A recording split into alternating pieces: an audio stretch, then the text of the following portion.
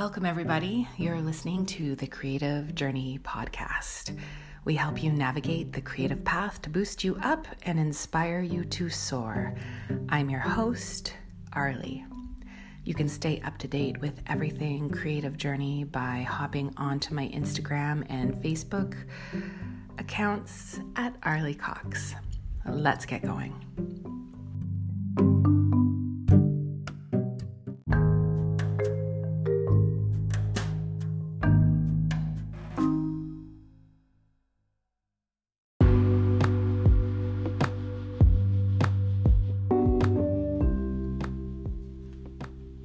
Good morning, everybody. I am up bright and early to record this little podcast for you. It's a beautiful rainy day outside. I have my coffee right next to me. I am sitting at my computer wrapped in a blanket so as not to have echo on this recording. And I am going to be reading one of my writings today for you called The Lotus Flower.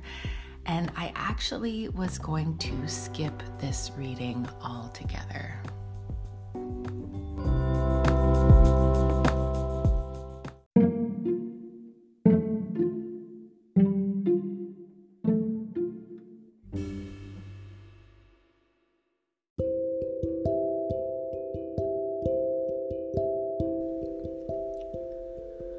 I was going to skip this reading because I, for some reason, didn't feel connected into it and didn't feel like I had any backstory to back it up. I basically was probably just going to read it to you. And so I decided that this week I was going to skip this one and go on to the next one. But last night I had a very special friend visit me in studio and realized that there is a backstory to this writing and that there is something in it that I can talk about to you that has connection to something more meaningful than I thought it was.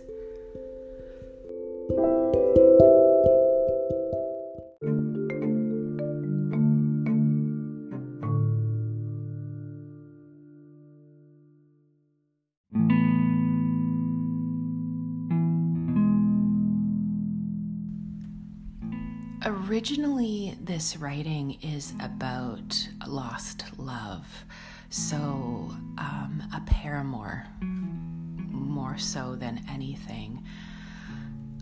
It's about a lotus flower who languishes in the sun's light and how every night she blooms for the moon, knowing that she can never be with him and he could never be with her. But there's something else that was driving me to read this to you this morning, and that is the story of the lotus flower and where it comes from and how it emerges every day from the mud.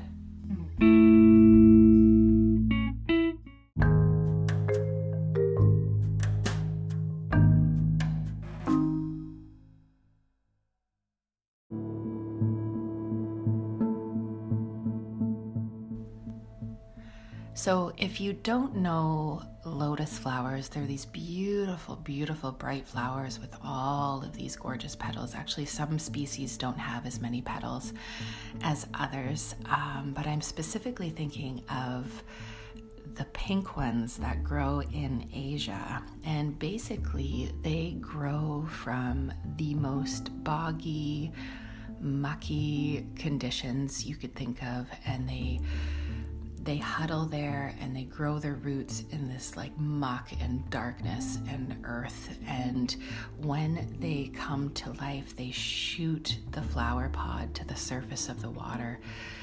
And the flower pod is essentially covered in mud. But because the petals are so perfect and seamless, no matter what kind of dirt and grime is on the petal, it seeps off perfectly. So you're left with this gorgeous, bright bloom that has come from the darkness.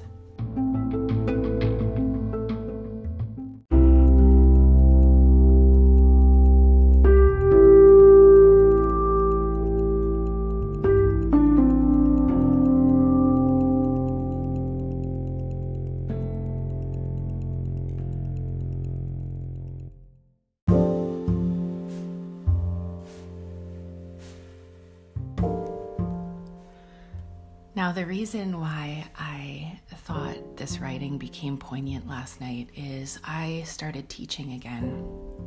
And in my studio, lots of things happen. So there's a lot of teaching of music, but there's also a lot of listening and storytelling and holding space for people. And I love what I do, but last night a very special friend came into studio and was experiencing and has been experiencing something that I like to call a grief tsunami. Now, grief tsunamis are something that when you've experienced trauma of any sort, they kind of come out of the blue. You think that you're on your healing journey and you're feeling pretty good about life, and then all of a sudden, out of nowhere comes this darkness and this grief that you can't control and you don't understand. And more often than not, it has always been there. It has just been undercover and pushed way down deep into the depths of your own soul.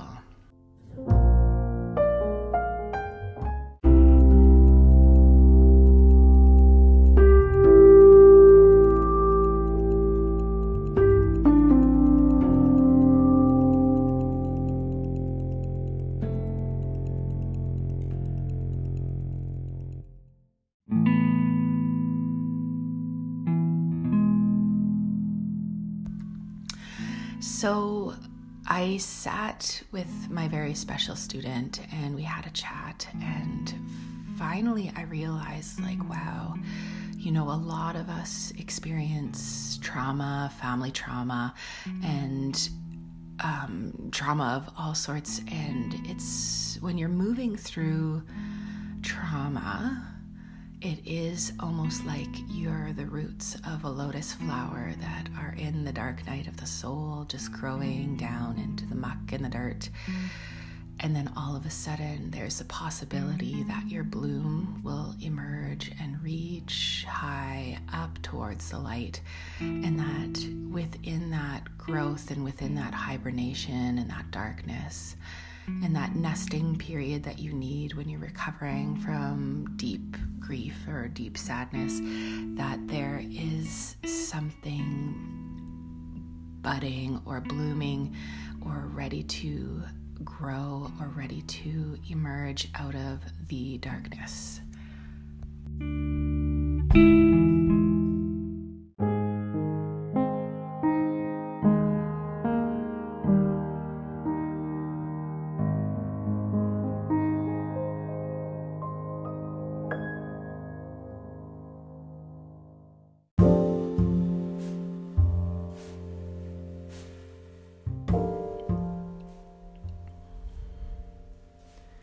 And so it's kind of a beautiful analogy,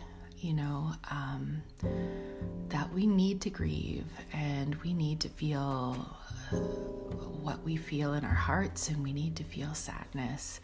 But there is also a place for understanding that it grows something bigger and deeper and more beautiful than we could ever imagine, which is this beautiful flower. So I am going to read you the Lotus Flower, so the story of the Lotus Flower.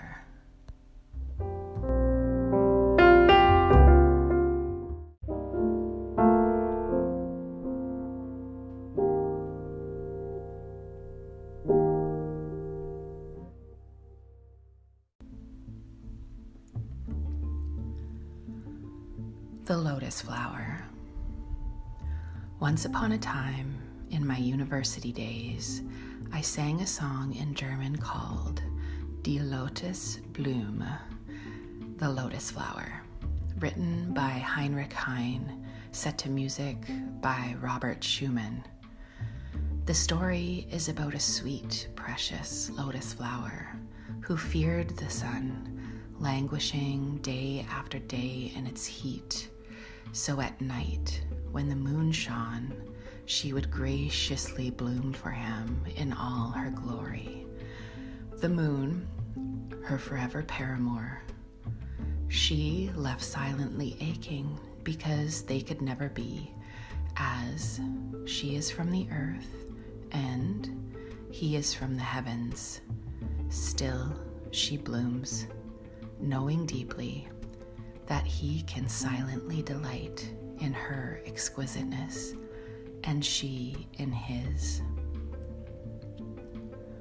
My own take on a mournful love story, a true love known in the great expanse between worlds and never to be. Still hopeful though, the lotus, this tenacious flower, borne on long stalks from the muddy depths, emerge and sail above the water, reaching for the heavens, the petals untainted, created so perfectly that dirt weeps off them seamlessly every night, floating high and free from the muddiness of attachment and desire to open in love and to close day after day, night after night.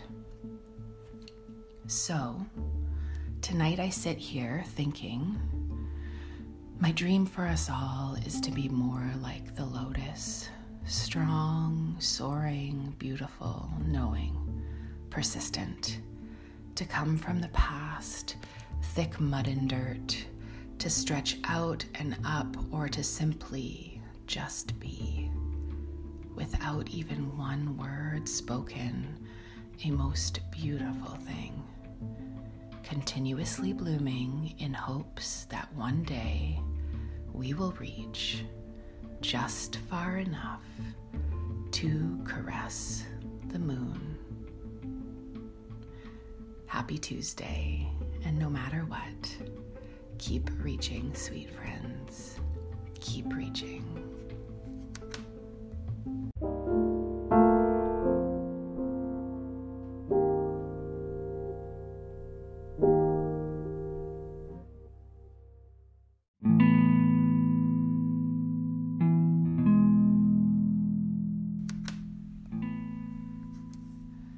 So that was my writing called The Lotus Flower, and I'm actually super happy I was able to read that to you today, as again, I thought I wasn't going to be able to, as I didn't feel a really huge draw or connection to the words as of yesterday afternoon. And when I say keep reaching, sweet friends, keep reaching, I don't mean in a pushing, sort of grabbing way, because when we have that energy, when we're trying to do something or we're trying to heal, it feels a little too intense, and it doesn't feel really good to think about reaching in like we're trying to gain something quickly. What I mean by reaching there is just stretching sweetly up, or stretching your arms out and expanding your edges ever so beautifully, and realizing that it is like a fairly slow process, but it can happen within a short amount of time. So just thinking of that bloom opening to the moonlight every day and then closing to the sunlight, opening to the moonlight every night and closing to the sunlight every day.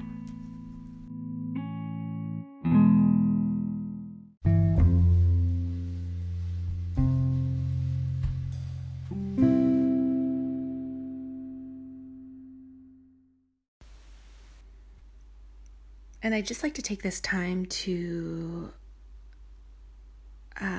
thank all of the people who joined the 60-day challenge. I feel like the creativity of the group is incredible so far. I'm so happy that people are sharing and feeling a community and a beautiful safe space in which to share their art, and it feels like it's moving in the right direction.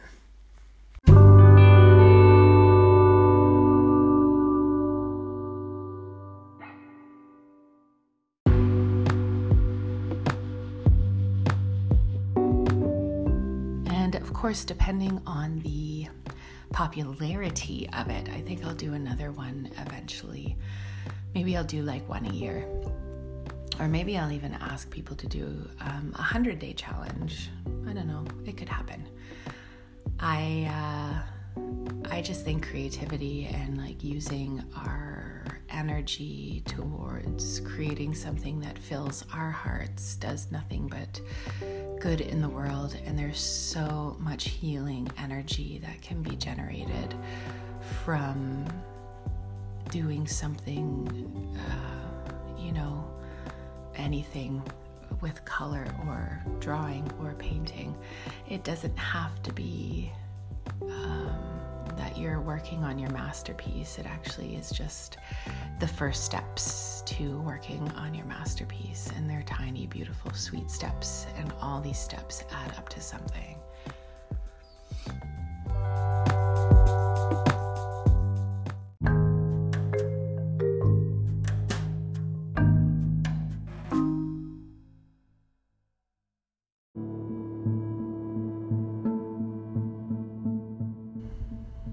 Because sometimes when we're feeling, lost and alone and in trauma or in grief, the last thing we actually want to do is pick something up and to put our energy into something creative. Sometimes all we need to do is lie on the couch and binge watch 18 hours of something, curled up in a nest, and I think that is all okay. I think any way that you can get through situations of grief or trauma is the perfect way for you. I also feel like, I came up with something last night and just popped into my head. It's like, we can put ourselves into shame spirals about not being productive enough or not accomplishing enough. And again, I think that's a lie that society has told us. It's like, if we're not busy and if we're not doing, that we're not enough. And I'm going to tell you right now that if your healing needs to be focused on, and you as a whole person need to be focused on, I would say that doing is probably not the best avenue for you in that moment. It would more just be like being and allowing your human form to catch up to your spirit form.